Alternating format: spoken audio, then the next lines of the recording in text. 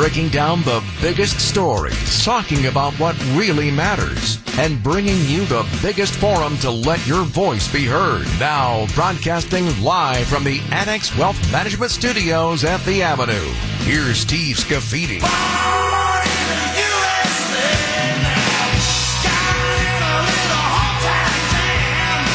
Little Boss Boy this morning. Enjoyed the heck out of that concert last night, Pfizer Forum. Were you there? Give me a call, 855-616-1620. I'd love to hear from you on your thoughts. I said it was one of the greatest concerts I've ever been at. And I've been at a lot of concerts over my long life. For those of us who are older than 50, Bruce Springsteen is an artist who, I said it before, I said backtrack, but I meant soundtrack. It's the soundtrack of my life because I was high school and college. I have people, even including on the text line, say, I don't see the magic of Springsteen. His songwriting ability is almost unmatched. His voice, even at 73 years old, is absolutely incredible.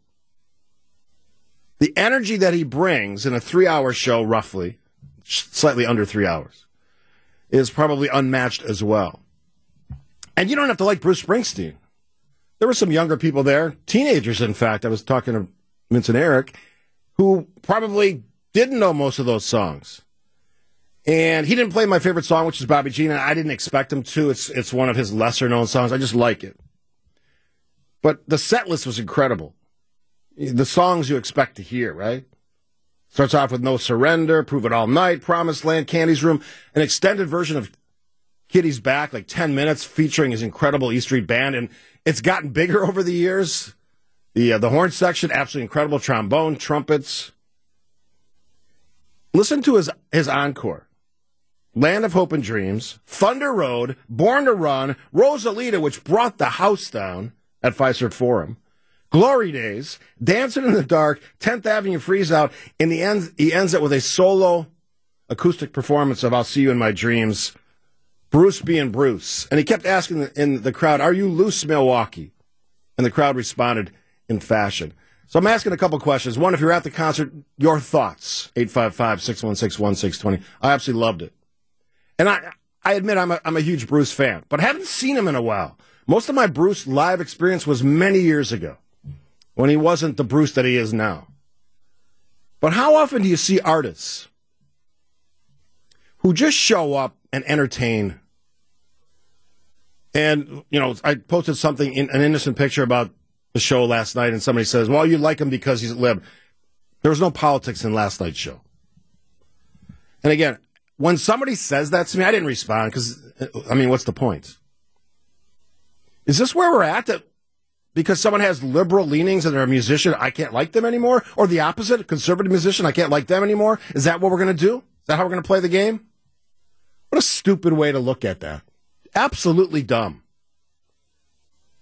Now, I will also say this. Pfizer Forum, it's always going to be challenging with security and large crowds. I thought they did a fine job. I had some friends who were at the show that said they got their seats late because they didn't think security was up to the challenge. I got right in. I was in my seats. I got there early, though, which is part of, I guess, understanding that when you have a big act like Springsteen, E Street Band, it's going to take some time to get in. There's nothing that I heard last night that suggests, he's old, I don't care about him. There's none of that. It's the same energy I saw 30 years ago. The same inspiring music. My wife, Kathy, looked at me a couple times and said, man, you're like really into this. This is like your anthem. I go, yeah, absolutely. I hear Backstreets, I'm going to scream and yell. Born to Run, Rosalita. Anybody in Milwaukee who hasn't closed Wolski's and heard Rosalita, at the end of the night, I think it's still the last song they play. Spent too many nights at Wolski's, and I'm a big fan of the place, but that's part of that mystique as well. They call him the boss for a reason. 855-616-1620. Did you like the concert? What'd you think? Was it your first experience with Bruce Springsteen? Because I love to hear those. That fresh experience, not realizing what he's about. You maybe know his music, but you never saw him live. An explosion of talents in an incredible environment on an incredible night in Milwaukee, which, frankly, we don't have enough of those. And for me and a lot of other people, it was just a night to remember. And look, I've been to a lot of concerts. Seen almost everybody, from McCartney to Billy Joel to name it. I've seen them.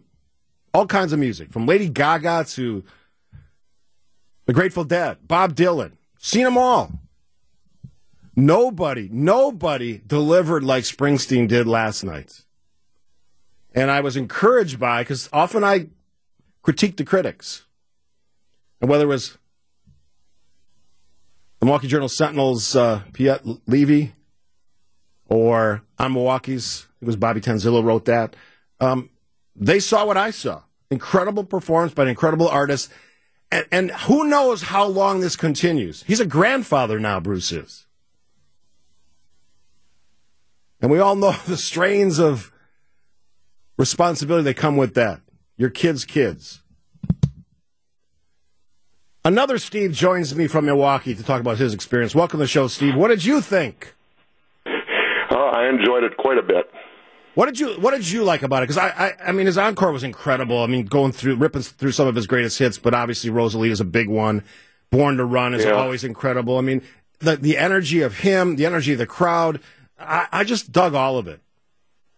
Yeah, me too. I was thinking about this. This is probably like the fifth time I've seen him, and I've seen a number of the so-called greats, Paul Simon and Elton John, and they were all good. And maybe it's just a little bit of recency bias, but he seems to be able to, with his band, interacting with his band, his really, really enjoying, being there on the stage, just continues to impress me. I mean, I'm a little bit over a decade younger than him, and I was worn out by the end of the night. I don't know how the man does it. Yeah, me too. I needed a nap. Of course, I was going to bed. Thanks for the call, Steve. I think I slept about 5 hours last night because I was still buzzed after the concert. I mean, it was just such an incredible feeling. 855-616-1620. We'll take a break. 1620. We'll take a break here. Love to hear from you. Is there a great concert that you remember? One that stands out? Whether that's as a young person, older person, whatever it is, that at the end of it, you took something out of it that was more than just the music. And I will say this about the E Street Band and Bruce Springsteen. Their musicianship is as good as it gets. From the horn section, backup singers, percussionists, extra vocalists. Nils Lofgren always blows me away. Little Nils Lofgren. And little Stevie. It is like unbelievable, the talent on display. And that's one of the reasons that we're talking about it this morning. Join us in the conversation, 855-616-1620, on this post-Bruce Wednesday on WTMJ. I would've known, I wished I could have called you just to say goodbye. Bobby G. Playing a little Bruce for you this morning. That's my favorite song. He didn't play it last night. I didn't expect him to, but there's something about that song that I actually get choked up when I hear it. I don't know what it is. I didn't know of Bobby Jean. The story doesn't necessarily match my story, but it's just something about that song. I gave a shout-out to Wolski's, one of the texters from the 414. My husband has worked at Wolski's for over 25 years. Thanks for the shout-out. You bet. There's some great things about Milwaukee. We spend so much time talking about nonsense and negative. Political nonsense, I should say. This is something to celebrate. And Wolski's, if you've never been there, go see it. I think it's right off of Humboldt there. Right around the corner of Scaffidi's, actually. No relation. Another great local bar. Wolski's, I spent my entire college career there on most weekends. Playing pool, listening to music, drinking beer, of course. And her lady says her husband works there for 25 years. So shout out to Wolski's. And speaking of shout outs, I went to dinner before the concert last night. And I got a bunch of calls and a lot of texts. We'll get to those in a second. Local restaurant, again, buy local. Santino's Bayview. Have you been there? Santino's Little Italy? Unbelievable Italian food. Met I think he's the owner / manager, Greg. 7 years it's been there. 2 owners. Santino's the other one. Our server, Gracie, was awesome. I had bolognese. Awesome. Just want to give them a shout out. Great Italian food. And not that expensive, folks. So check it out, Bayview. All right. So I was absolutely thrilled. You never know what to expect. I hadn't seen Bruce in 20 years. I love his music. He actually got me back listening to records, vinyl again, because some of the recent stuff he's done. And he played Night Shift last night. I was trying to think, why is he playing Night Shift? Then I realized he's got a new album out with 15 cover songs. That's one of them. And even that was incredible. Let's go to the phone lines. Charlie calling from Germantown. Hey, Charlie. Good morning. Good morning. We'll go back late 1960s. Ooh. I saw Herman's Hermits at the auditorium in Milwaukee. I don't remember much about the music, but I remember all the girls in the crowd going gaga for Peter Noon, the lead singer, because he was this good-looking British guy who was the British stuff was hot at the time. So Herman's Hermits, 1960s. I love it. I love that old shout out to a great. I'm Henry VIII. I am. That's one of their hits. Yeah, that kind of stuff is cool because we were talking about this in the group last night. We had 6 of us, just like favorite concerts. You know, I saw Tony Bennett at I think it was the Riverside. Blew me away, and this is only like 5 years ago. He doesn't tour anymore, but that concert stood out. The fact that I'll tell you a quick story. So I'm at the theater, and Tony Bennett, left My Heart in San Francisco, all the hits, and the voice was strong as ever. At one point, he puts the mic down on the piano and just sings unaided to this crowd at the Riverside, and I could hear him clear as day without a microphone. The power of the voice, even in his 80s, something I'll never forget. Dennis joins us from West Dallas. Hey, Dennis. Hey, thanks for taking my call. Sure. Yeah, I agree with you about the energy that Bruce exudes. I'd seen him just a couple of times. My son, I took him when he was younger, and he followed Bruce for about 23 shows. Wow. So he kind of picked up on that. Anyhow, but in addition to him, any number of other artists that I've seen, sometimes it's the artist itself, sometimes it's the venue. And I'll give you examples of both. Harry Chapin, John Denver, Neil Diamond. Mm-hmm. You feel like they're singing to you. Like you're the only person in the room. At least that's how I felt when I'd hear these guys. Absolutely, okay? absolutely. And I saw all of them any number of times. But sometimes the venue has something to do with it, too. I'm crushed that they closed the place at Potawatomi, okay? It was such an intimate setting. And I had seen, Loggins and Messina, and their musicianship in their group was phenomenal also. Yeah, Northern Lights Theater, I think is the one you're talking about. Well. Yeah. Yes, exactly.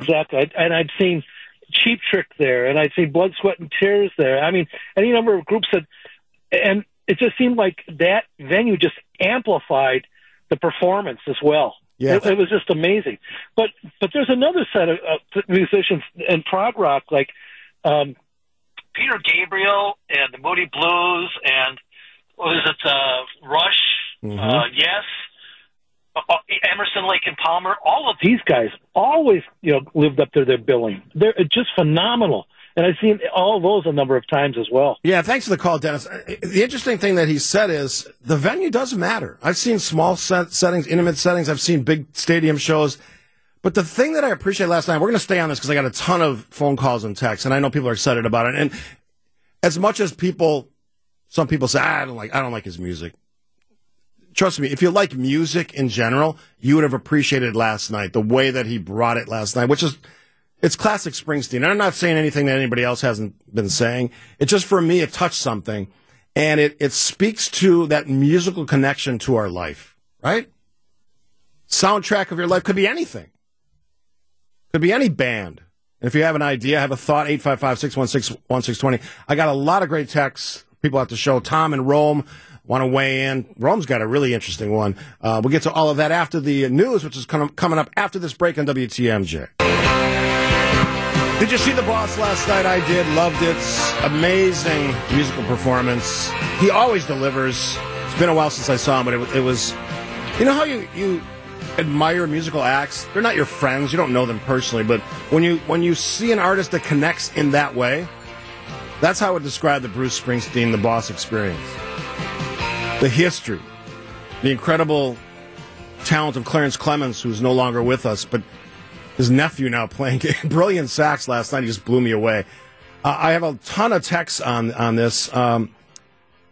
Hi, Steve. I'm 63. This is 262. I'm 63 years old and originally from the Chicago area. When I was 9, I saw the Beatles, and then I saw Elvis when I was a few years older. So cool. That's two that I didn't see. I did see Paul McCartney. And, yeah, think about that. The Beatles and Elvis. Never had a chance to see Elvis, although I probably could have. Maybe not. I can try to remember when I started going to Vegas. I mean, he was a fixture there, but I think he would have been already out of that kind of performing at that point. So we got a lot of people weighing in on the experience last night. We'll stay on it, 855-616-1620. We got Mike and Rome queued up on the phone lines. You can join us as well. One of the things I loved was the connection between Bruce, the E Street Band, and the audience. That's not unique. But it was incredible, the feeling last night, and a lot of people who've seen him way more than I've seen him said the energy in the room last night at Fiserv Forum was incredible, especially the latter part of the concert when we were all up. There was a gentleman in front of me who had trouble getting down the stairs to get in his seat at the beginning of the concert. He was up most of the end of the concert. That's the infectious spirit. At one point, I think one of the reviewers said it felt like a revival. A religious revival. It had that feeling, folks. And that's the cool thing. Celebrating the positive amidst all the doom and gloom, not my words, someone else's, of the current era in our country and our culture. All right, we'll take a break for news. After the break, we'll get back to this. Little Boss for you. He did play that last night. A rousing edition of Glory Days. A lot of the fun part about a concert like this, big artists like Springsteen, like the Stones, like Paul McCartney, is there's a lot of singing along that goes with it, a lot of moving as well, which is good for our bodies, right? Especially older bodies. Moving those legs, moving those hips. A lot of that happened last night. All right, let's get to the phone lines. Rome has been very patient. Rome, welcome, welcome, welcome. Happy Wednesday to you. And happy Wednesday to everyone out there in Radio Land. Yes. I have an awesome story about, I grew up in Georgia until I was 10 years old. Then all of a sudden my mother moved us to Pennsylvania. And when we got to Harrisburg, Pennsylvania, my aunt from New York came to visit us that summer, which was 1965. I went back to New York, spent the summer with my aunt. And on a Tuesday night, my aunt tells me to get dressed. We're going to the Apollo Theater. So we get dressed. I was 10 years old. I didn't know anything about the Apollo Theater. So anyway, we get dressed. We catch a subway, and we get to the Apollo Theater, and it's about 6 o'clock in the evening, and there's an old lady on the stage, and she's telling all these raunchy jokes. And so after she got off, her name was Mom's Mabley. I didn't know who she was, but she was funny and gross. Mm-hmm. So then she gets off the stage, and on comes this old, raggedy-haired, scrubbly bearded man, and he was even more gross and more nasty than Mom's Mabley. So after about an hour of him telling all these filthy jokes, he's Red Fox. Oh, yeah, comedian, yeah. Red Fox. Yes. So Red Fox leaves the stage, and his band comes and sets up. And the band sets up and out, they're tuning up, and all of a sudden this horn section is just jamming. So after about them warming up for 30 minutes, the guy comes out in the mic and says, "Ladies and gentlemen, give a hand for Fred Wesley and the JBs." So, of course, the JBs was James Brown's band. Wow. Well, about a half an hour later, out on the stage comes none other than James Brown, the godfather of soul. He put on a show, man, that left me just mesmerized. How old were you when this happened? How old were you when this happened? I was 10 years. 10 years old. Wow. 10 years old. Now listen to this though. I had a myth also. That was the same year that the Beatles were live at Shea Stadium. So some of the guys that I was shining shoes and selling newspapers with in New York, I used to shine shoes and sell newspapers when I was 10 years old on the corner of 186th and Amsterdam in Harlem. Wow. And so here I am selling newspapers, and my friends get the idea of, let's catch the subway over and try to sneak in to see the Beatles. And me being as gullible as I was, I thought it was something that I could do. But when they told me we had to take 2 subways and a bus, I chickened out. Oh, Rome. That would have been a legendary experience, man. Thanks for the call. I mean, I love that stuff. Music changes your life. I can tell you we spend a lot of time talking about negative things, right? I call it political nonsense. Some people call it a way of living or making a living on radio and TV. Whatever you think about that. to have an evening like last night in Milwaukee, celebrating great music, great fans, loyal fans, was pretty special. Mike joins us from Illinois. Hey, Mike, good morning. Good morning, Steve. I'm driving through Kenosha as we speak in the great state of Wisconsin. All right. So what was your memory? So my brother, first of all, my cousin was at the show last night, and she posted stuff on Facebook, so I got to see a little taste of it. My brother turned me on to Springsteen in sounded like between the mid and the late 70s. He went to the Darkness on the Edge of Town tour. Right. And he came back. He was so excited. He said, this guy played for 4 hours. And I said to him, well, what did he open up with? He said, Born to Run. I'm like, well, what did he play after that? Little did I know how, big, I was young. Little did I know how big Springsteen's repertoire was, and my, fandom with him grew. I saw him, the Tunnel of Love tour at the Rosemont Horizon, and this is a good story, Steve. I hope you got a little time. So Sure. I couldn't get a ticket. I was trying to scalp, could not get a ticket. I literally am walking back to my car, Rosemont Horizon. Everyone's in the show. I'm just dejected, completely dejected. Went by myself because I wanted to see him so bad. This lady walks up to me. She goes, do you want to go to the show? I said, yeah. She goes, here. She was from the press. She had seen the show the night before. She gives me her free ticket. Wow. That's amazing. So I was stoked. Now, I have to be honest with you. He was doing the Tunnel of Love tour. He was a little despondent at that time. He was going through his divorce with Julianne Phillips. Yes. And so it was a little subdued, but, he's still the boss.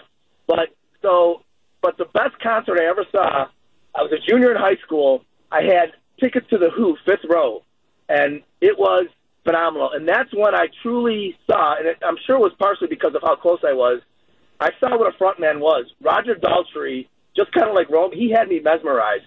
I could not take my eyes off him. And obviously they have Pete Townsend, and at that time Kenny Jones was on the drum, John Ench was on bass. But Roger Daltrey was the most phenomenal frontman I ever saw. Not taking anything away from the boss, but I never was that up close with him. Yeah, but great. Roger Daltrey. Yeah, great memory and great band, the Who, especially in the 80s. I mean, that's about as good as it gets. I have a ton of texts on this. I'm going to take a break. You can still get into the conversation, 855-616-1620. Just celebrating some of the fun things that we get to do. And for some of us last night, and Mike is right.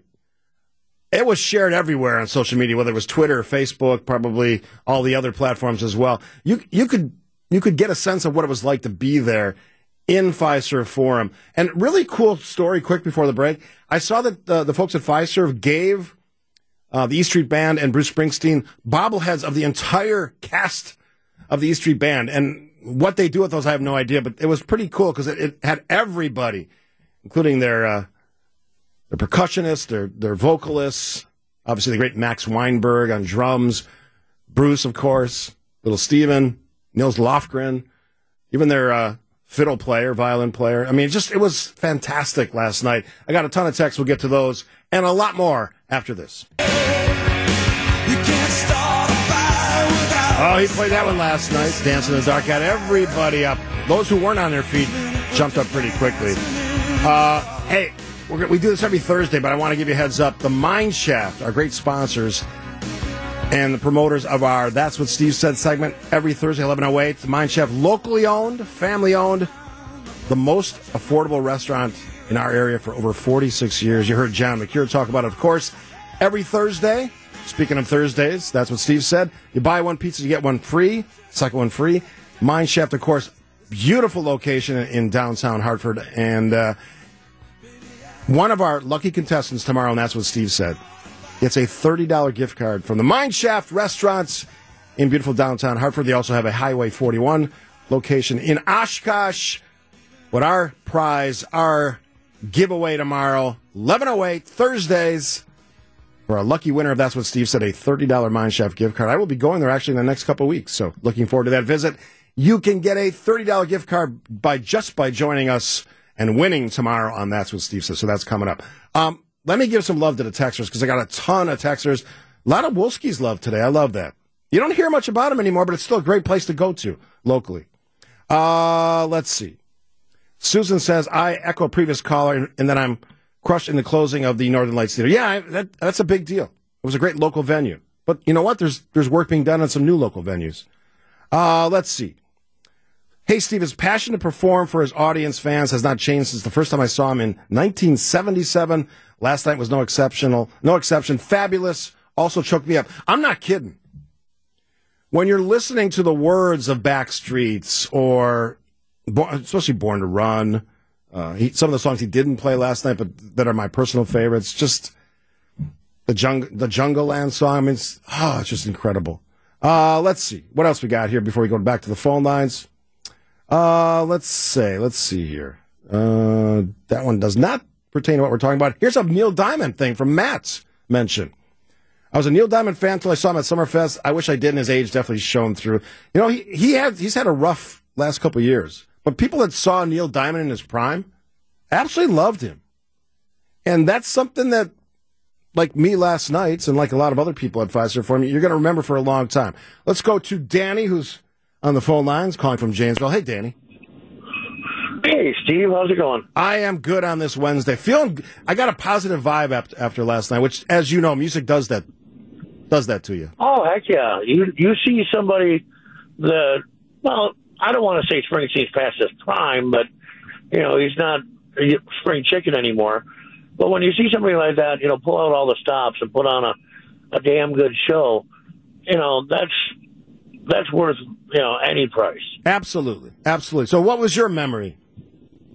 My big one is Warren Zevon. Oh, great artist. A friend of mine had said, you know, hey, with your personality, you got to learn the song Excitable Boy by Warren Zevon. Mm-hmm.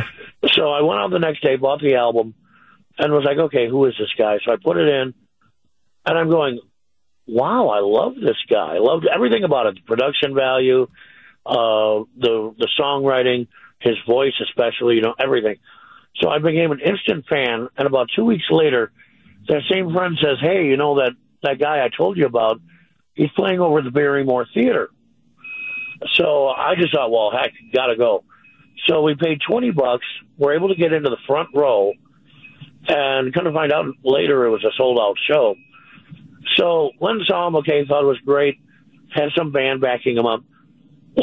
And my buddy says, well, hey, you know, after the show, let's go over across the street to the diner. 9 times out of 10, the guys that play here go over there and eat something, you know, maybe you can meet the guy. Mm-hmm. So we do that. He's sitting there eating a sandwich at a table. So the fanboy that I am, I run up to him and I'm like, hey, you know, Mr. Zevon, I just started listening to you. I really love your stuff, blah, blah, blah, blah, blah. He looks up at me and goes, can't you see I'm eating? F off. Wow. So for about 20 years, I'm telling people about that because I'd heard about how he was antisocial. Well, then he's playing the Barrymore Theater, or I'm sorry, the Rave. So I go there to see him there, and he's acoustic, you know, solo acoustic, which I thought, great. I can see the best of both worlds. Puts on a phenomenal show. Afterwards, he's doing a meet and greet. So I asked him about the Barrymore because he hadn't played there before, you know, after that one gig I had seen. He tells me that, you know, the sound was bad and all this. And I go, well, that would explain why he told me to tell me where to go. Raises his one eyebrow like only he can. And goes, excuse me? And I explained the situation, and he goes, I remember you. He says, you came running up, and you talked about how you liked what I do with chord progressions and that they're not the normal standard thing. And I go, yeah, that was me. And he goes, I felt bad about that. And he goes, oh, do you have a copy of the new album? And, you know, I'm like, you have a new one? He goes, yes. And so he ends up signing that for me. He gives me, like, all of his other albums and the laminate off of his neck. Signs all this stuff to me and gives it to me for free, you know, and I'm like, dude, this is like $300 I'm taking out of your pocket. You know, let me pay for he can afford at least some of this. You know, I was like, let me pay for some of this. And he goes, no, he says, you were a true fan, and I kind of screwed you. And he goes, you deserve this. I'm like, man, I said, you know how many people I've gotten a smile out of telling them that story? And so he winks at me and goes, F off, you know, again. And I just thought it was so cool. And then, you know, like 6 months later, he dies of cancer. Right. But, you know, I just thought, what a great experience. Not only to meet an artist that I really appreciated and still do, But then to have a personal interaction like that, yeah, I just thought that was, phenomenal. That's the best. And thanks for sharing that story, Dan. I mean, that's what I'm talking about. I've never met Bruce Springsteen in person. I actually was kind of inviting him on the show yesterday, if in fact he was in town, which maybe he didn't get until later. But I have a feeling if I had a one-on-one with Bruce Springsteen, it'd be like a normal conversation. There's so much pretense and nonsense. I've been using that word a lot today and recently with politics, that it pollutes a lot of the fun things that we can talk about. And that's why I deliberately wanted to spend an hour just having fun on the show today, because I had fun last night. A couple quick ones off the text line. When I was in college, this is from the 262, me and my 4 buddies were at a country bar on Water Street. We're the only ones in the bar, and in walked Zach Brown. He pulled up a chair, had a beer with us, then got on stage and played his new song, Chicken Fried, just for us. Great guy and great musician. See, that's an artist that gets it. And if I know one thing about Bruce Springsteen, and again, don't know him personally, but the artist Bruce Springsteen, he gets the fan experience. From all accounts, whether you watched the Howard Stern interview with him, which was fantastic, one of the brilliant things that Howard Stern does. I know everybody doesn't like him, but that interview with Bruce was incredible, and I think it's still running on HBO, is the fact that he's a perfectionist. And I told this story yesterday. As someone who's learning how to play piano right now, I'm about 5 or 6 months in, the difficulty of that instrument and the fact that Bruce self-taught himself to play some of these songs that are legendary now on his aunt's piano, it's an incredible story, self-taught. And if you watched his performance last night at Fiserv Forum or heard about it, his guitar playing, as good as it gets. At 73 years of age, ultimate performer, but beyond that, complete respect for the fans. And when he sat down and sang his last song acoustically with just him and a microphone, it was absolutely legendary last night. We'll take a quick break.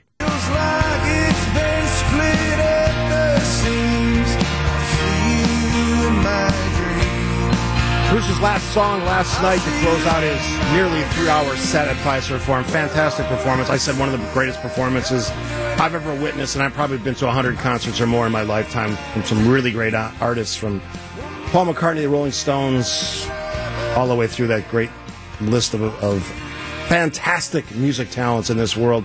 I was mentioning Wolski's. They have a big event this Saturday. Pub Crawl, Milwaukee Rugby Club. Want to see some big tough guys?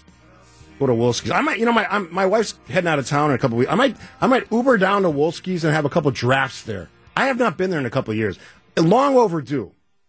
I got to get down. And then right around the corner, Scaffidi's. No relation. So I may stop in there. You got to do it safely, though. You got to Uber or have a designated driver. All right, we're going to move on and talk about some other stuff. Thanks for all the great texts. I couldn't possibly read them all. The cool thing about all of this is, whatever your musical tastes, just appreciate great musicianship, great artistry, great craftsmanship, from the drumming of Max Weinberg to Nils Lofgren guitar work and the incredible vocals of Bruce Springsteen. You don't even have to be a fan. Just appreciate the energy and the coolness of being there and experiencing that. It's great to celebrate all of that with Milwaukee last night. All right, news is next on WTMJ.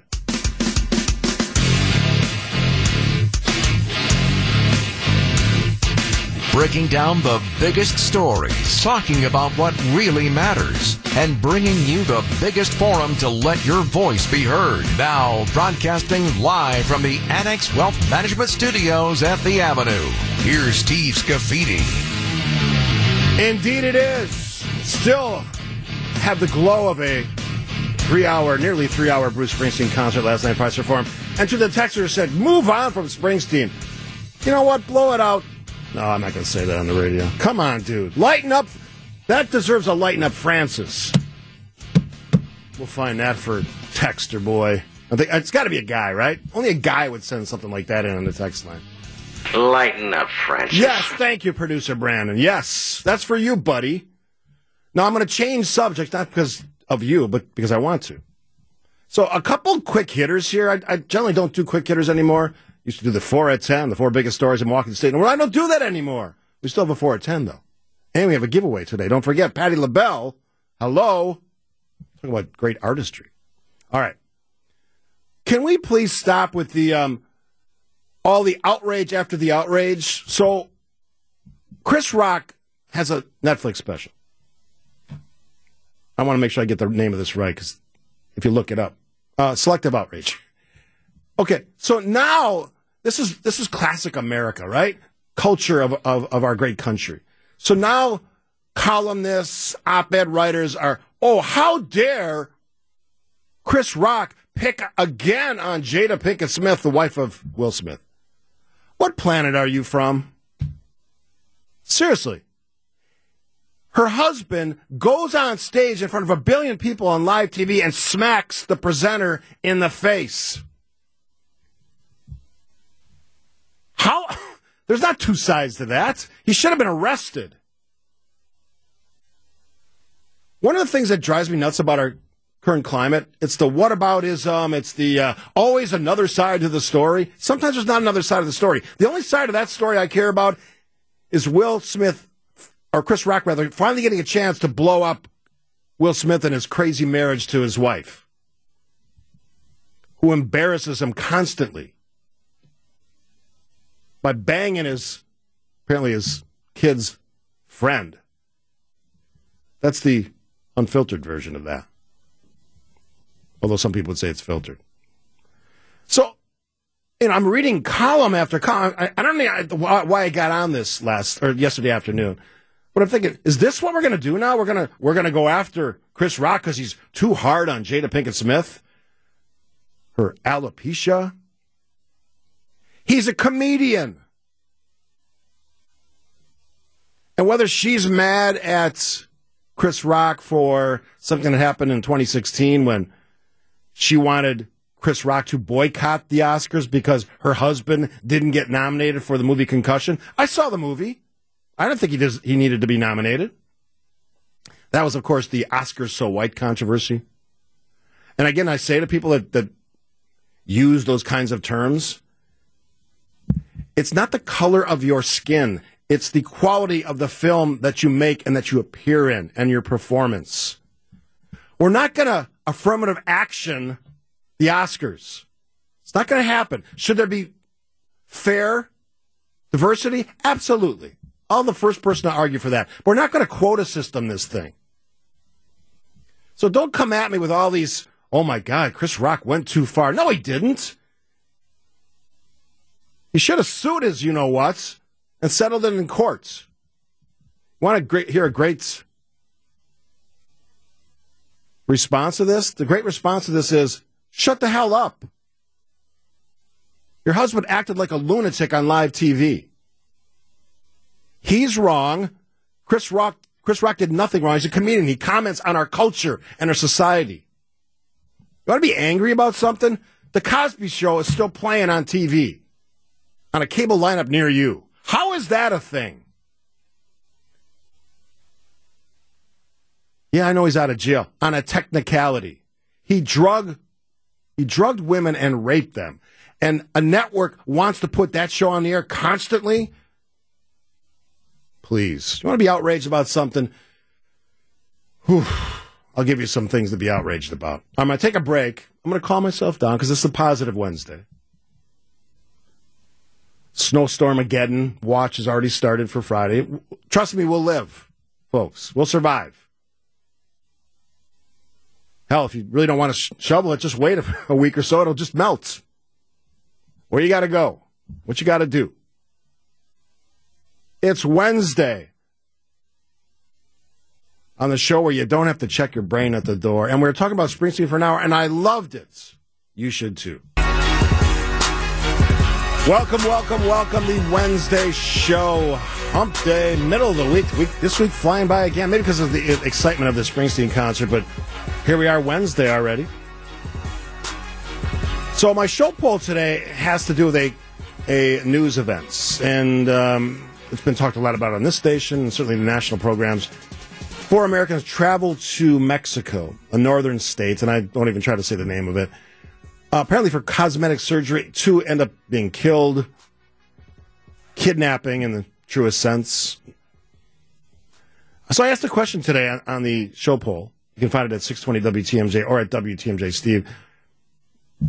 Would you feel safe traveling to Mexico right now? And I just gave you a few answers, as I always do. No chance, not worth it. 53% of you are already responding. 200 votes. Pretty good. Maybe, depends on where, 28%. Yes, only at resorts. That's the key part of that story. A lot of people feel really safe at the resorts. That's not absolute, but it does give you some sense of security, and I certainly don't want to discourage people from going where you want to go. That's your right. That's your part of the fun of travel, right? You go where you want to go. I'm not a fan of Mexico. I don't need all you can eat, all you can drink. Not my thing. But I get it. But just a thought on the travel decision. And, this is a tragic story. I don't want to make light of it. But people make a lot of dumb decisions. And I've had people I've known in my lives who have traveled to Mexico for really expensive, out of the mainstream surgeries to try to save their lives, usually cancer related. Never ends well, spend way too much money, doesn't change anything. Part of that whole growing phenomena of alternative theories, health related. And I understand some people have a pretty high opinion of this stuff, including a senator from Wisconsin, but you do you. If that's your thing, you do it. But just a thought that, perhaps traveling to Mexico for cosmetic surgery in an area that, by the way, is not that safe is probably not a great idea. To save money? Probably not a great idea. And I don't want to beat up Mexico. They get beat up enough, trust me. Or people who have come from Mexico and now live in our country either as citizens or wannabe citizens. Culture's amazing. The good parts of the culture. Far too much violence, but let's be honest. We have that here as well. Part of the theme that I've been talking about recently is making smarter, better decisions. Listen better, be smarter. Leadership is hard. Many of the things are interrelated. And, we suffer from poor leadership in this country. Folks who think that the running for election part is way more important than the actual performance of their jobs once they're in office. The constant running, the constant fundraising, the constant ignoring of all of their constituents in favor of those constituents who voted for them. And we accept that, clearly, because we keep bringing these people back. But if I'm a reasonable, rational adult in this country, and maybe that's a big ask, I don't know, because a lot of crazy stuff happens in this country every day, some of which we talk about. Is Mexico a place you want to go to save money on cosmetic surgery? And again, I don't want to make light of it because it's a tragic story. Chasing down to a foreign country in what is generally considered to be a very unsafe part of Mexico to save a few bucks. How'd that work out? And whether that makes me insensitive or lacking compassion, that's not me. I'm compassionate. But I also expect something. Somebody chastised me when I said a few minutes ago, the radio show where you don't have to check your brain at the door. I say that for a reason. Because like we've been talking about, sort of another theme of the show is, we're being lied to in this country. Nightly. By pretend journalists, fake news, whatever you want to call it. The real fake news. People who say one thing under oath, or when they think these conversations are private, they're not, and say something completely different on the air to their audience, which generally means they're entertainers, even though they probably wouldn't say that. Not unique to national TV, happens on local radio as well. The willingness to just bend over and take it because it makes your party or your favorite politician feel good. What a waste of time. Should you challenge authority? Absolutely. I favor small government, but I want government to do what it's supposed to do, and I want it to work efficiently. And I'm generally not a fan of one party who has all the answers, because If you listen to the show, you know they don't. And I made this point yesterday. I'm going to make it again because it needs to be reinforced. We have allowed really smart elected officials generally who are good at policy to lead us down the road of nonsense for too long. It doesn't need to be that way. Whether it's election, air quoting this, integrity, which is really just, can we just do it over because I didn't like who won? That's really the answer. To the tune here of $2.5 million. Who knows what it is in Arizona and Georgia, Pennsylvania, pick a state, Nevada. Who knows what it is? I have a basic expectation and a desire for the audience of the show to be as smart as possible. Do I have all the answers? Absolutely not. Just ask my wife, Kathy. She'll tell you. But we're going to try to get to the answers with guests that actually have something to say. Now, you might not agree with the guests, because another unique thing about this show is we have guests on both sides of the aisle, which is kind of a rare thing now. The only equivalent I can point to nationally is Michael Smerconish, who does his own satellite radio show and, of course, is on 8 a.m. Saturday mornings, the show I always watch, or DVR, every week. He covers the bases. And as much as people like to cheerlead for things now, which is the new version of politics, cheerlead for our guy, our party,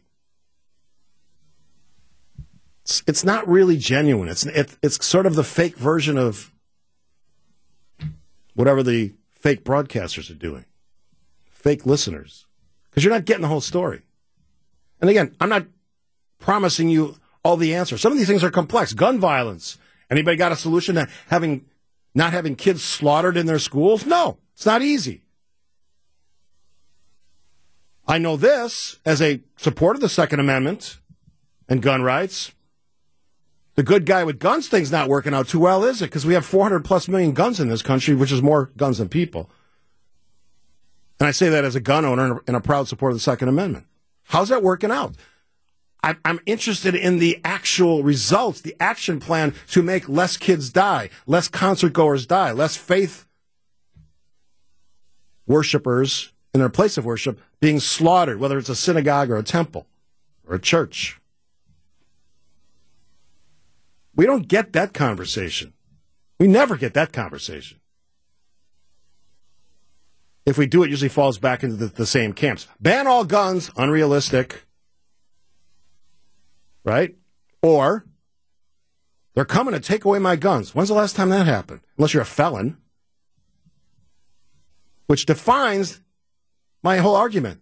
Extremes dictates conversation. That's not what I do. And we'll never do that. That's my mood today. Let's see if we can match that up. We got some angry texters. Whenever I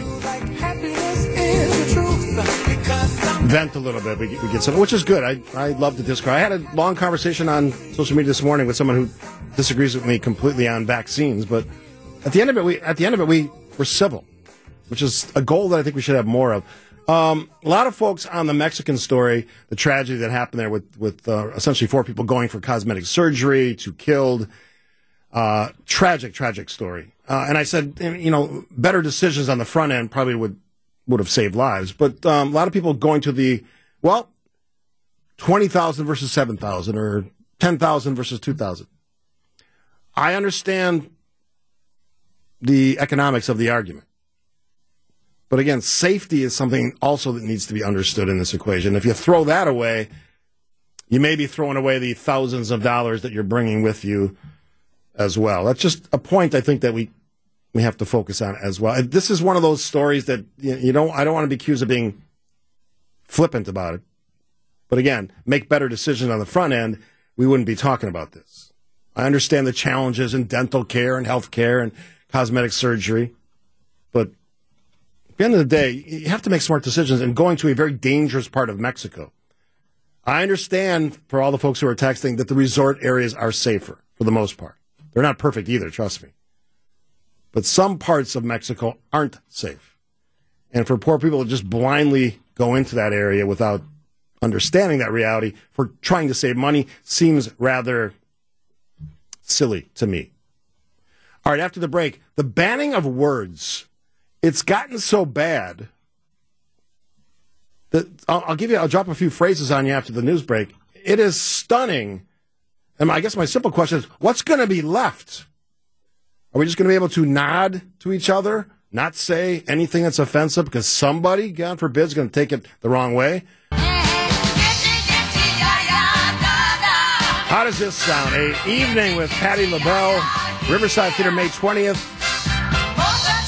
Grace, style, elegance, class, rhythm and blues, pop standards, spiritual music as well. Very versatile artist. We're talking about great artistry with Springsteen earlier. Well, Patti LaBelle is also worth the watch. So we're going to give away a pair of tickets each day this week. Today is your third chance to win a pair of tickets. Riverside Theater, May 20th. Caller number 5 to 855-616. 1620, the Old National Bank talking text line. Caller number 5, 855-616-1620 will win a pair of tickets to see Patti LaBelle at the Riverside Theater, May 20th. 2 more chances to win after today. Be nice to Brandon, would you please? I'm being very nice today. Very nice today. That's because I'm in a good mood. Don't ruin it. Just kidding. You can say whatever you want to say. I can't do the show honestly if I don't allow you to have an opinion that I disagree with. So we're going to talk about words a little bit, and I just got a text from the 920. Hey, Steve, I got a comment on the outcry over words. Been hearing a lot about it in books. For the most part, it's the left wanting to change the words, how it is any different from the outrage people have over the banning or restricting books from the right. I can understand changing illustrations if they're different or derogatory, but what is written. That's from Chuck. Yeah, I agree, Chuck. I don't like it. And I certainly don't like what I'm going to talk about in the next few minutes. Read a piece in the Atlantic, Atlantic.com, to be accurate. And the name of the piece is The Moral Case Against Equity Language. And just I'll give you a flavor of some of the words we're talking about here. The word stand. This is not my opinion. This is what the author is pointing to as some of the absurdity of this argument. The word stand is bad because not everyone can stand. Using the overuse of the word Americans. Not everyone is a citizen. Blind. For example, the sentence they use, legislators are blind to climate change. Insulting to the disabled. Wait a second, I thought blind people were saying they weren't disabled. They were just different. Crazy. Disrespects those individuals who have mental health issues. And we've seen other examples of the master bedroom. Can't use that term, supposedly. Even the term disabled now, replaced with people living with disabilities. So, when we talk about cleansing the language, stripping away words that have been in use for centuries, thousands of years in some cases. Why do some people, one group of people, get to decide for the rest of us what's appropriate? Now, there are words certainly that I would say I'm not comfortable using, would never use, and that's one of them is the N-word. Yet I know, because I'm aware of what's happening around me, which comedians, writers, performers still use the word all the time. And I guess if the goal is to scrub that word from the language, maybe the thought process that's involved in using that term might want to be reconsidered. Simple things like hardworking. Not everybody works. Brown bag it. No. Insulting to brown people. I've talked about this before. The use of militaristic terms. I get why you use them. Fight. Stand up. That's become a challenge now. The word depressing. Again, that mental health question. Migrants. Illegal aliens, that term. No longer in use. So what's the point, Steve? Why are you talking about this? Because at some point, what's left? It's a language that means nothing. has no character, has no heart. In search of some all-inclusive, non-offensive, nobody's feelings get hurt language, you end up with a language that's not worth the dictionary it's printed in. And I don't want that. Because at the end of the day, that suggests that we don't stand on anything. Because the bottom line here is there's always someone, I don't care what you're talking about, there's always someone in the current climate that's going to be offended or has a different opinion about that. It doesn't matter what it is, trust me. Everything. There's an argument to be made. And if we don't have an argument, we'll craft one out of thin air and make that argument. Matter of fact, some people go as far as getting a PhD based on arguments about nonsense. It's the world we live in now. It's the educational environment in some places. 855-616-1620, the Old National Bank talk and text line. I've kind of had enough of this, but I want to focus on it because it continues to this day. Those are just some of the examples. It gets worse. Calling someone poor, hungry, anything that describes anything in any real sense. It's either replaced with a word that doesn't really fit the situation, or in some weird reality, 8 words used to describe one thing in one word. How is that efficient? How does that make us smarter? And the answer is, to be completely honest, before I go to break here, it doesn't. More after this. Words matter. But you can also go too far in scrubbing the words out of our language. And as I said earlier, at some point, what's left? This rather banal, non-exciting, boring string of words that don't mean anything, don't suggest one's passion, one's excitement, one's anger, in any kind of reasonable way, because we've taken all the flavor out of it. 855-616-1620. You'd like to weigh in. 262, language evolves. Get over it. They used a phrase that I'm not going to say. Trust me, 1,000 years ago, you would be canceled with an axe. True, probably, yeah. Very violent history in this world we live in. Although the get over it part is, I don't want to get over it. That's why I brought it up. I think words do matter, especially when someone says something on one medium and says the exact opposite on another. That's called lying. Or have we scrubbed the word liar or lying out of our language? They're just giving their opinion. That's the other thing that drives me nuts. One is allowed to say anything, even when their opinion is in direct opposition of what most reasonable, rational adults think is the facts of the story. Well, it's my opinion. I'm just giving you my opinion. Sure.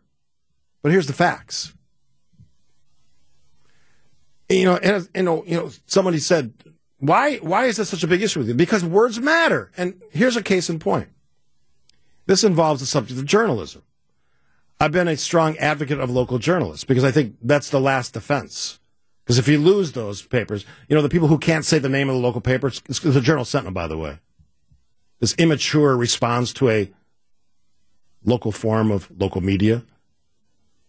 Because they don't understand the importance or don't respect the importance of that media. Do you have to like everything they do? No, of course not. Who walks around every day and likes everything that happens in the world around them? Not many people.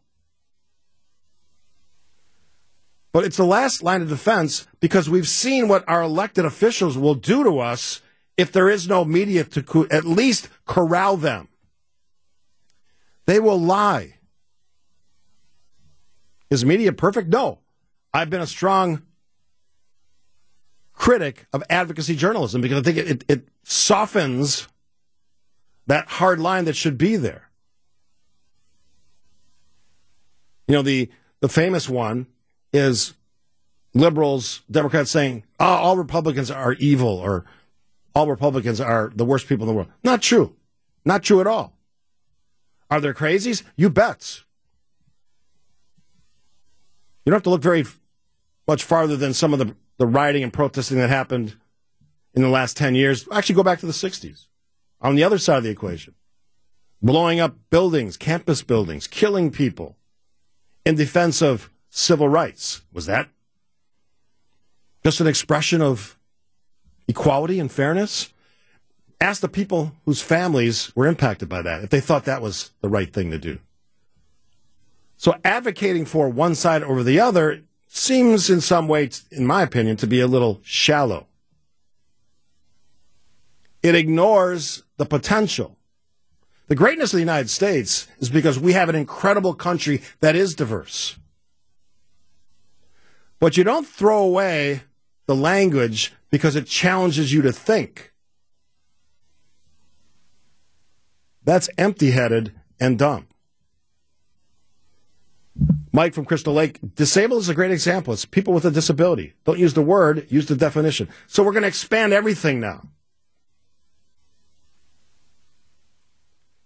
And I'll go back to what I said the last time I talked about this. If you think that disabled is an offensive term, then that's all. That's the end of the argument. I can say the word disabled and not like have bad feelings towards someone who's having some challenges. I can make the separation. Do I hate them? No. Actually, I want to help them.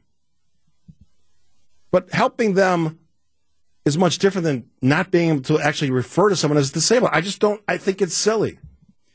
The fact that we can't say someone's hungry. Why?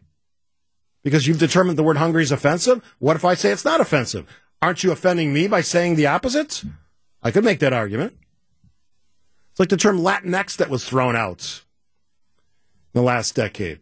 When most Latinos say, we don't use that term. Where'd that come from? You can make up any word or be offended by anything. But whether you're bothered by it or not, that doesn't change anything.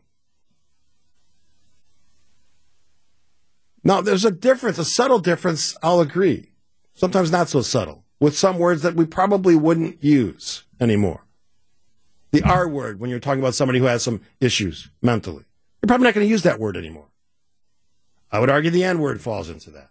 I don't need to use it. It doesn't prove you're more powerful than me because you can throw it around like a tough guy, big bully. Doesn't mean anything. From the 262, soon some will want the color brown removed from the dictionary. I don't know what the limit is because we haven't reached it yet.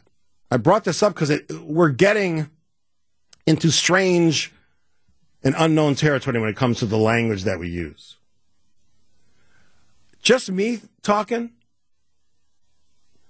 but the intent and the emotion behind the words is something we should worry about.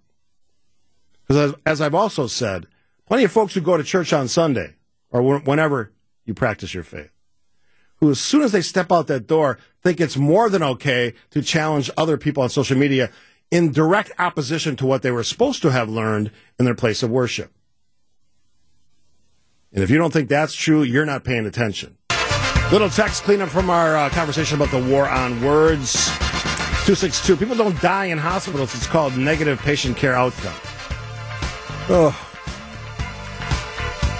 Crazy. 262. I find it interesting how people are finding all these different words to be offensive, and yet a word that even I think is offensive at this point in time is still including the official name of the NAACP. It just proves that it's not how offensive the word is, and who decides that the word is offensive. Now, yeah, there's certainly that piece as well.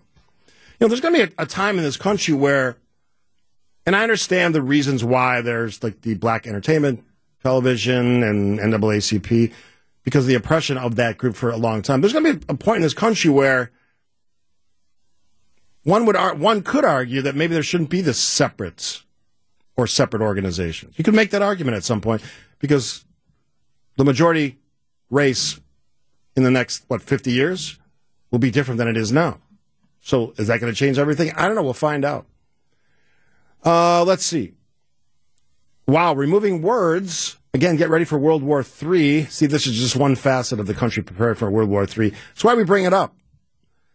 You know, people, when you talk about civil war or the separation of red and blue states or secession from the government of the United States, there can be an ugly part of that story, which I don't think any of us that are fully conscious, breathing, who use common sense and logic as their guide and probably faith, want that result. So the rest of us are trying to figure out, all right, so what do we do about it?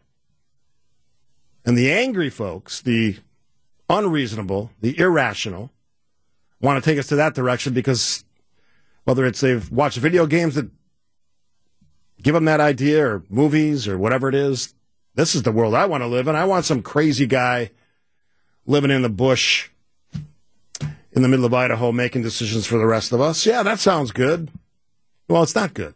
And it's not the world that I want to live in, and probably you don't as well. All right, after the break for news, ask Steve anything, any question, fair game, sports, politics, culture, Springsteen, you name it. You ask the questions, 855-616-1620. That is the Old National Bank talk and text line. We do all of that after the news, which is next.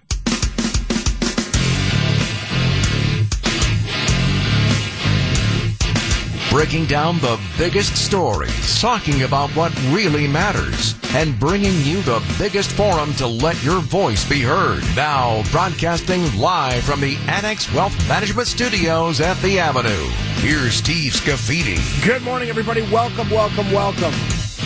I always look forward to the Ask Steve Anything segment. That is where we are at this moment as we broadcast live from the Avenue Studios in beautiful downtown Milwaukee. Hope it's nice where you are.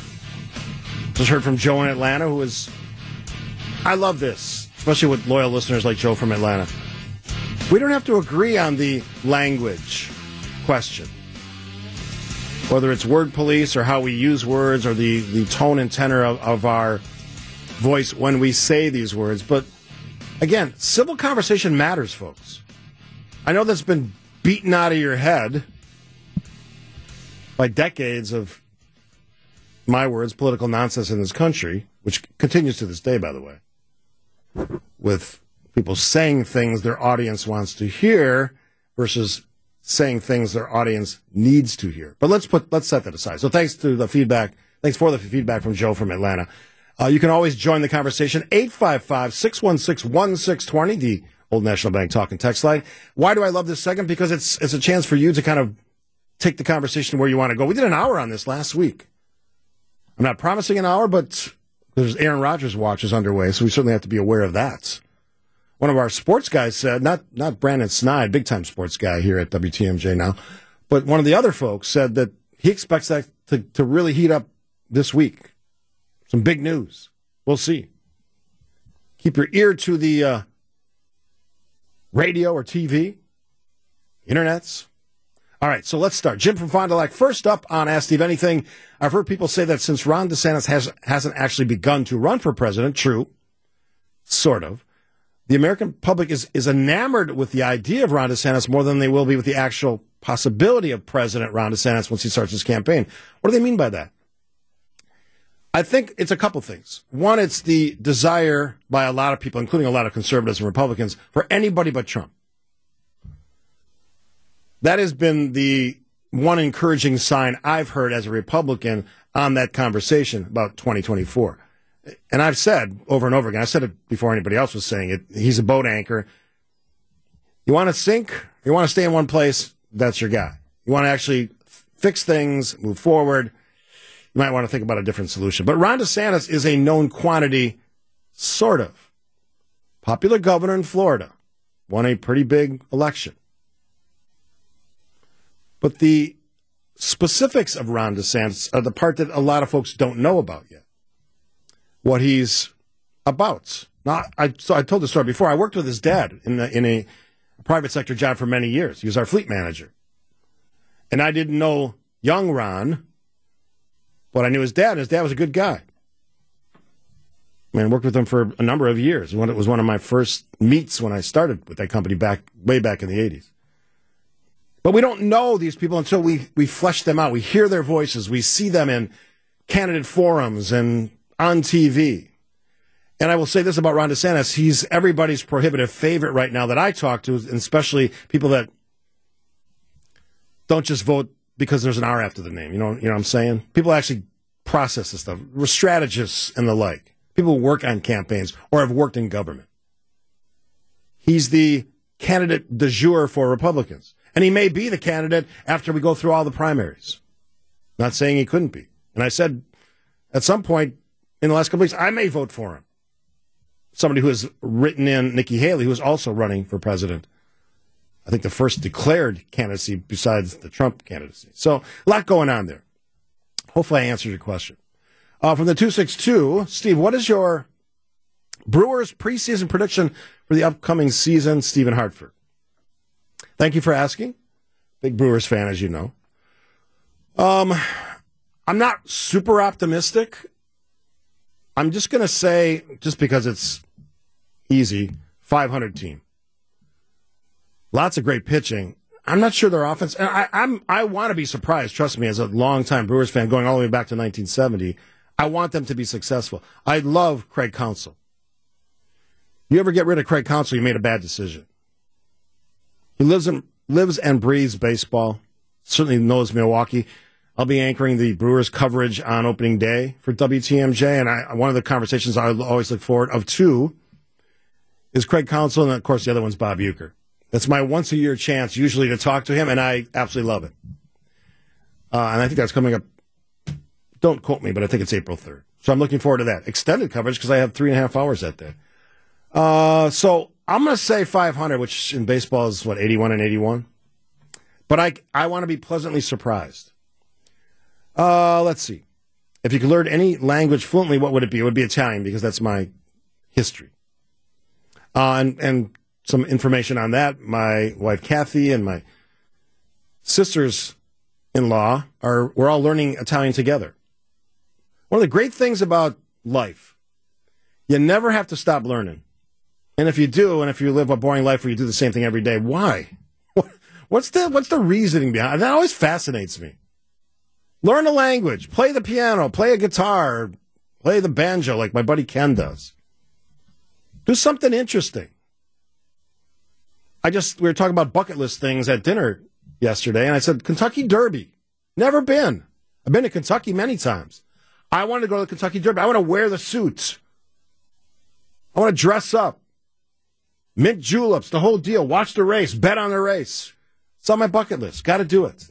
The other one, because we're talking about bucket lists, touch a pyramid in Egypt. Always been on my mind, on my list. Want to touch a pyramid in Egypt. And if you've ever seen, this is a small group, you ever seen my vacation pictures? I like to touch old things. Old walls, old buildings, old stone. My wife's got a whole page in our recent travel book that me touching old things. Touch myself. I'm old. All right. Do I have a break? Do I have a break here? Yeah, I do. All right. 855-616-1620. A lot of good questions coming in. You can join us on the phone, too. I won't bite. A live conversation is worth 2 texts. I just made that up. I don't know what the ratio would be. But join us in the conversation. Ask Steve anything. 855-616-1620. More of your questions after this. We call it Ask Steve Anything. You get to lead the conversation, take me in a direction that I maybe would not have taken myself. Any question, fair game, politics, sports, culture, language, Egyptology, music, anywhere. For the 608, thank you for that listen. Steve, why are radio squawkers ripping Judge Janet over the debates, but giving Derek Van Orden a pass for attending 0 debates during the last election cycle? What a fascinating question. What a fascinating question. Because it's the ridiculous of politics. What you do doesn't matter. It's what they do. It's like the judges' decisions early in their careers, right? They've all made bad decisions. They've all made good decisions. That's the real world, folks. I'm sure the judges, if they weren't in a campaign, would tell you, I regret that decision. But as we know, nothing's perfect. It's the silliness of debates. Now, I'm the person that said we should have no more debates, so it's not an issue of not appreciating debates. I want more of them. But let's be fair about this. You do it, your side does it for one race, and then you're going to criticize the candidate, the liberal candidate in this U.S. Wisconsin Supreme Court race for doing the exact same thing that someone else did previously. So the interesting thing about politics, and especially working in politics, it's not consistent across the board. Let's see. Mike from Menominee Falls. What's your question, Mike? Welcome. Hey, good morning, Steve. I'm sure you might have talked about this already, but I'm just tuning in. I was at the Springsteen show last night, and it was incredible. Mm-hmm. What was your favorite moment? All right, I'll ask of the evening. I'll answer that, and I'll ask you what yours was. It's kind of silly, but I love Backstreet. So when that came on relatively earlier in the show, I was pleased to see that, and I loved his encore because he ripped through some of the greatest songs that people associate with Bruce Springsteen. But it was a moment when I think I put my arm around my wife. It was either Rosalita or maybe Born to Run. It means something to me. I grew up with Born to Run, and that moment. Sharing that together because she had never been at a Springsteen concert with me before. That's a big deal for me. And anybody who appreciates music appreciates the connection that music makes to your heart and your soul and your brain. And that, for me, was kind of the cool thing. What was your best moment? I absolutely agree with you. I mean, I think the encore when they flipped up the house lights and it was just a giant party. But honestly, for me, one of the surprising moments was when he played Last Man Standing and dedicated it to his friend George, the friend that had passed away. Right. Was surprisingly, and I'm not a particularly softy guy, but that really hit home. I just thought, I've been to a lot of concerts, literally thousands, and this was one of the best shows I've ever seen. So I'm so glad I paid a fortune for the ticket, but it was absolutely worth it. You and me both. Thanks for the call, Mike. And that was a great moment because that was the most speaking that Bruce did that night. He was sharing the story of, I think it was George Theiss, Theiss, if I remember right, who was one of the individuals in his first band when he was a teenager. And he was dating Bruce's sister at the time, and he found out that Bruce played guitar, or learning to play guitar, and he invited him to be in the band, and they ended up being in that band for, I think, 3 years in the late 60s. And the song's name indicates what happened. Bruce was the last person of that band that is now the last person alive. And he talked about the individual George who meant so much to him musically and in his life. And it was a really poignant moment. And as loud as that place got, Fiserv Forum, last night, that was one of those moments where it was very hushed, very quiet. There's a few of those during the show. And it was like that for the last song of the evening as well, when he just played on stage by himself. There was a lot of great moments, and I appreciate the question because if you can't tell, it's a big deal for me. And I'm pretty sure it was a big deal for the, 18,000, whatever, 19,000, 17,000, whatever the number is at Fiserv. It was a big deal for those folks. But it's also a big deal for a celebration of what's right. Again, I don't care about his politics. I don't live my life like that. The angry, the shouting at the top of your lungs on radio stations or TV shows. It's like, I don't live my life like that. And I think if you do that, or you choose to do that, you're missing out on a whole lot of fun. And last night, there was a whole lot of fun to be had at Fiserv Forum. James joins us from the South Side. Hey, James. Yeah, I got two questions. One is I heard the other day that you guys are not going to have cubicles there. Everybody's going to have to share everybody else's workspace and stuff like that. How you feel about that? The second thing, you were just talking about your bucket list. Have you ever met the Pope and had a meeting with the Pope in Rome there, being Catholic and that? I will answer those questions. Two very different questions. Thanks for the call, James. Second one, I've been to the Vatican.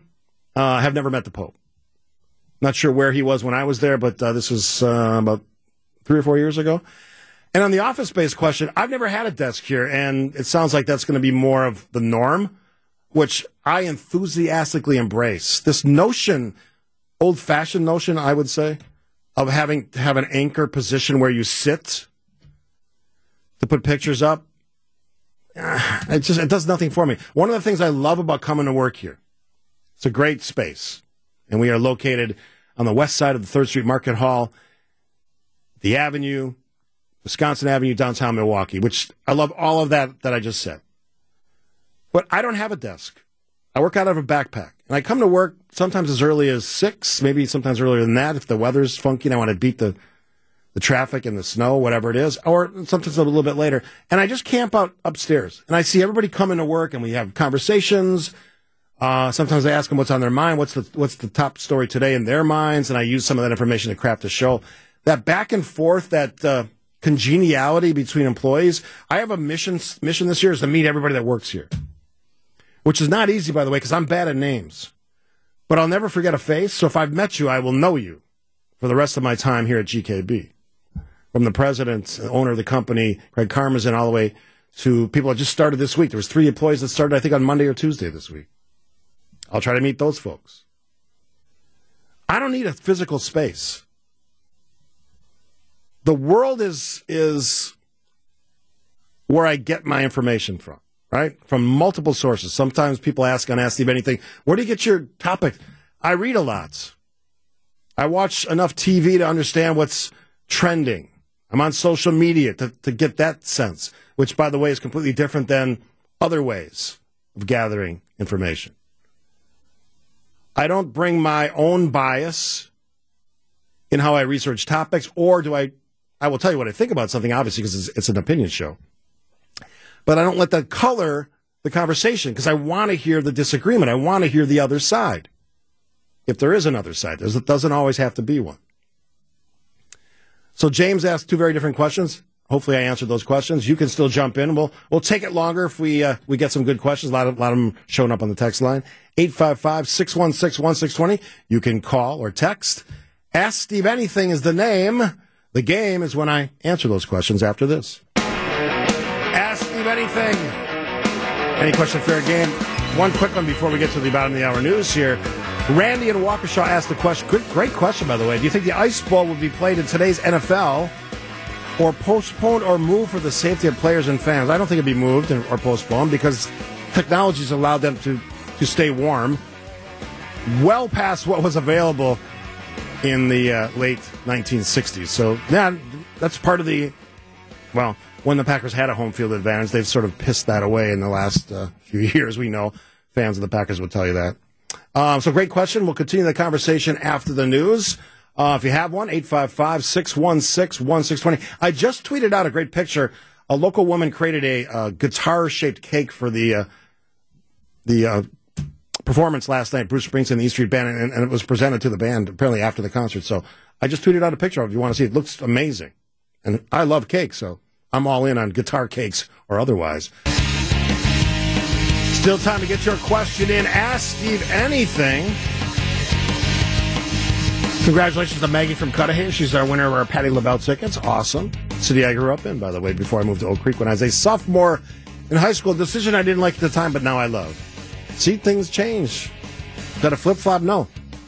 Circumstances change. All right. This is a good one from Dan in New Berlin. I love travel. You know that. I've talked about it. I'll be going on my second listener trip this fall to Tuscany region of Italy with the unbelievably amazing Rose Gray and Fox World Travel and 40 plus, I guess, listeners, which I'm thrilled about. Here's the interesting little backstory on that trip. You don't know this because we haven't gathered as a group yet, but I will be attending that trip with my wife and her 2 sisters, so my sister-in-laws. 3 of those women I'm related to either by marriage or, well, by marriage, yes. So they will be part of it. And trust me, they're all unique and different and fun.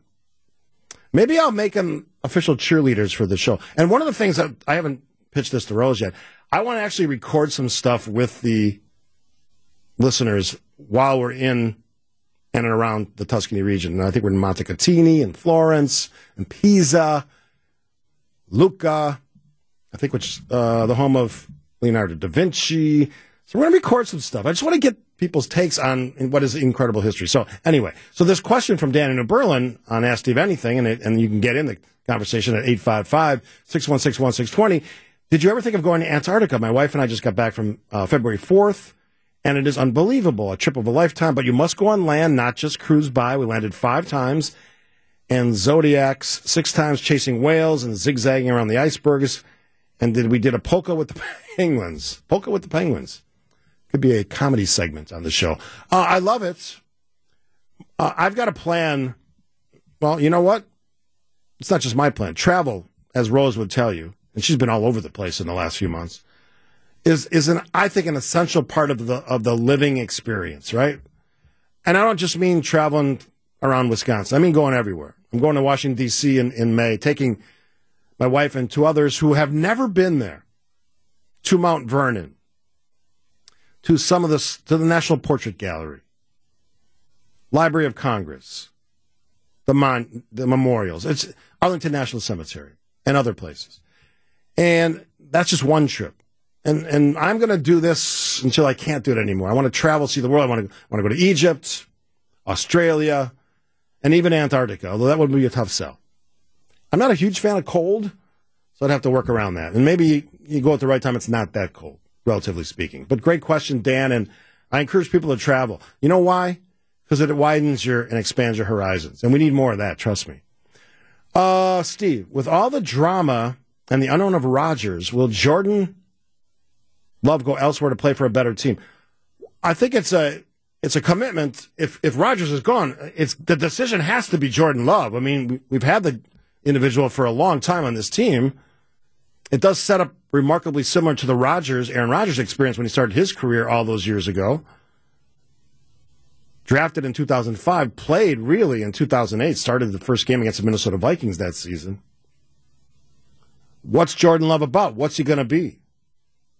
So you can't go through all this, well, I think, just since it's Ask Steve Anything, without answering that question. What's it going to be? What's he going to be? How good can he be? So yeah, if it's not Rodgers, it's got to be Love. I'm all in. And as I often say about athletes and politicians, show me something. I don't have tremendous patience. You've had plenty of time on the bench. You've been able to practice with one of the greatest quarterbacks that ever played. I don't think that's in debate, right? So you should have learned something. Maybe the Philadelphia game showed us a little bit about what he's about. He had and I know Brandon, my producer Brandon, said that some of the opponents gave him some pretty high compliments, some pretty highly rated players on the Eagles. So I respect that. But again, show me something.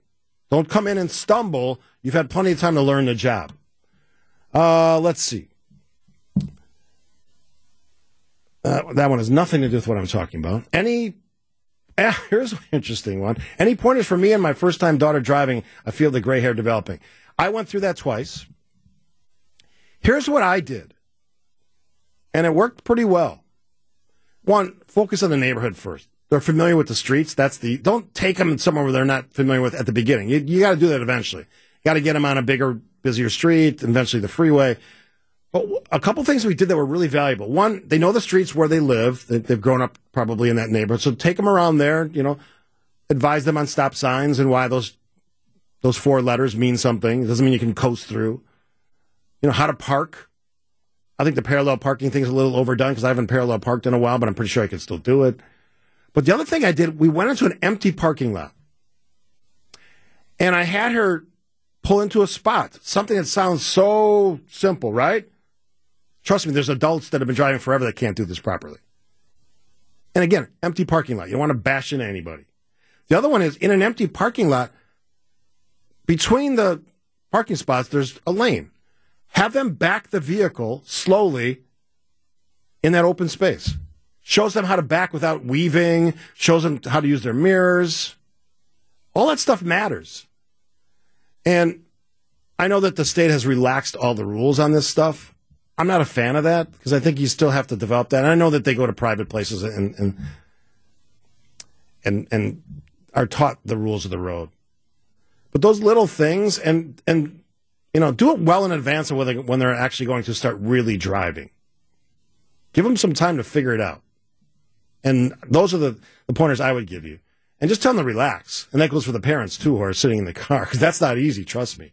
My youngest daughter, Chrissy, took her driver's test on her 16th birthday in a driving snowstorm.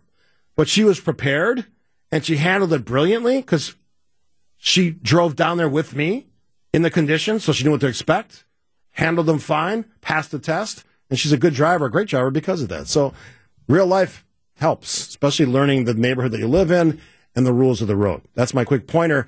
We'll continue the conversation. Ask Steve anything, 855-616-1620 on WTMJ.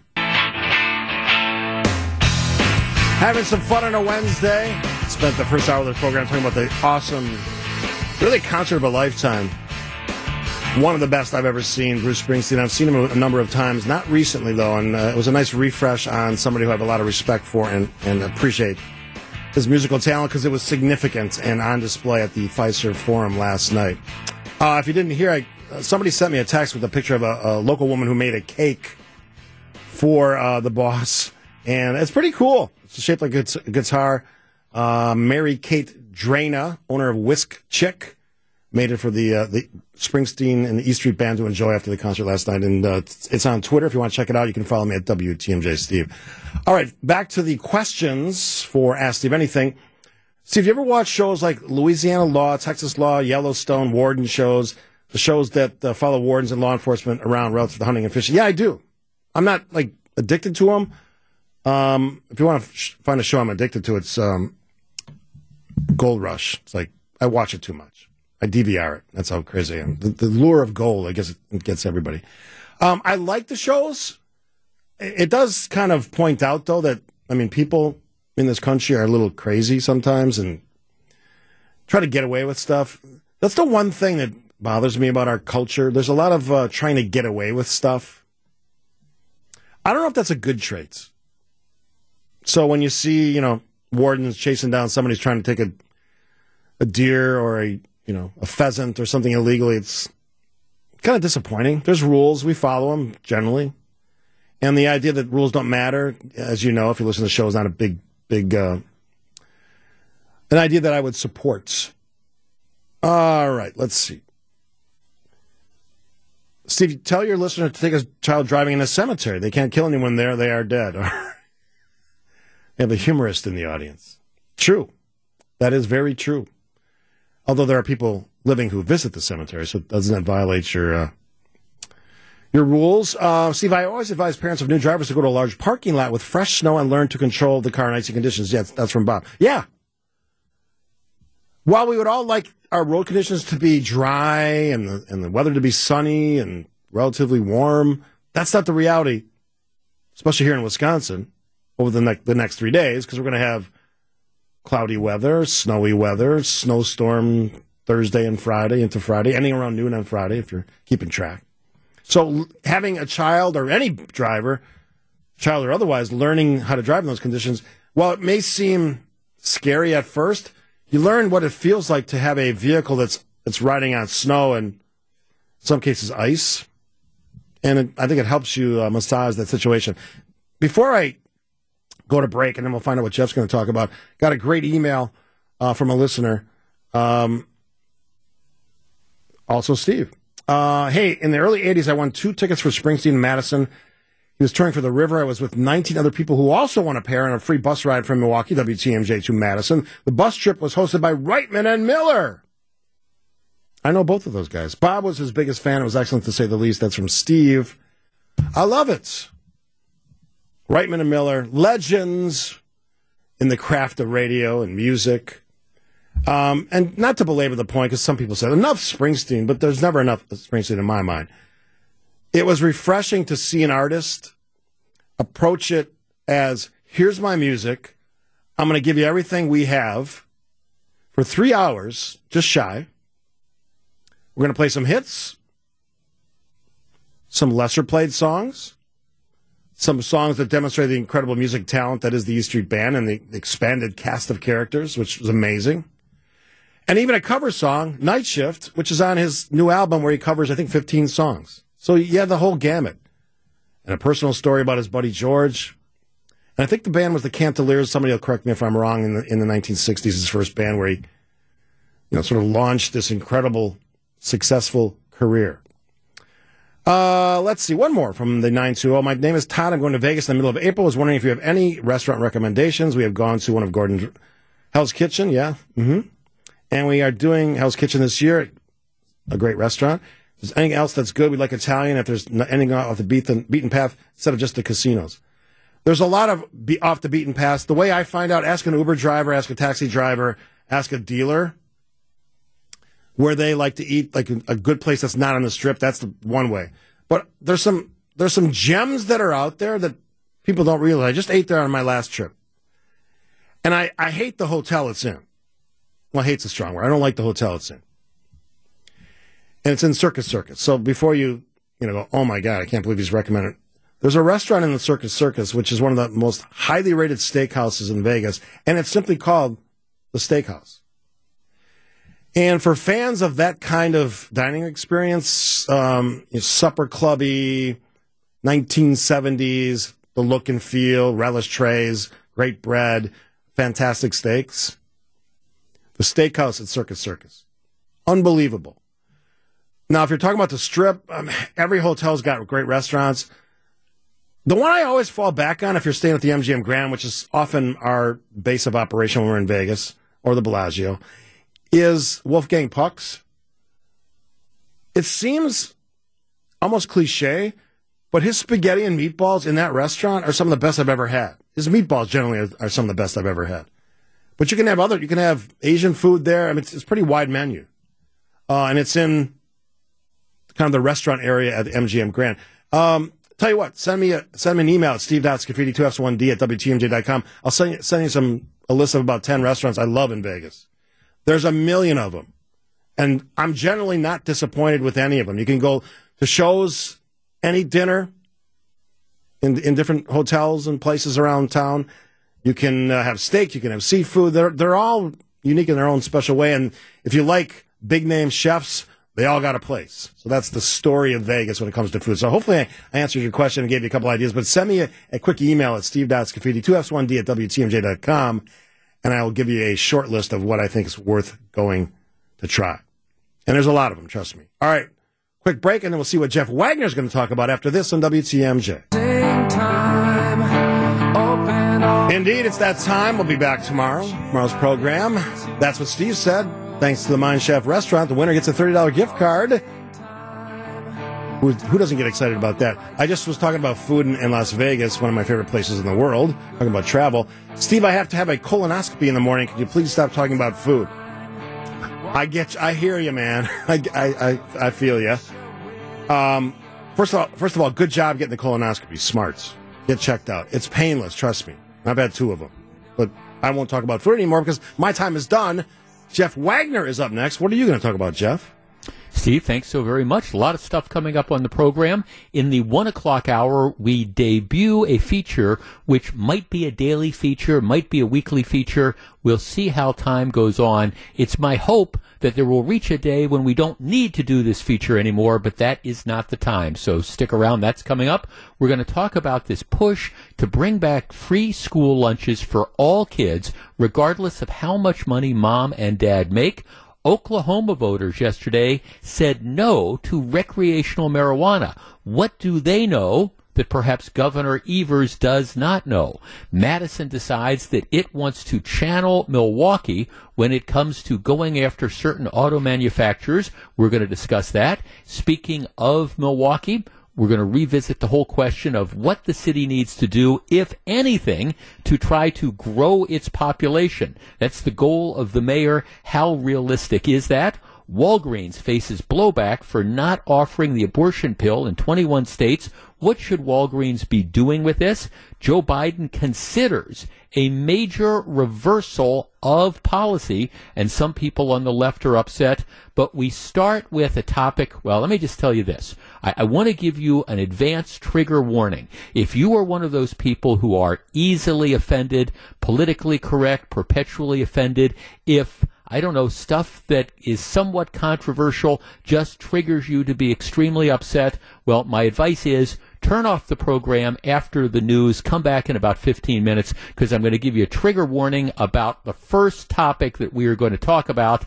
That comes up right after the top of the hour news. That's when the Wagner Show starts.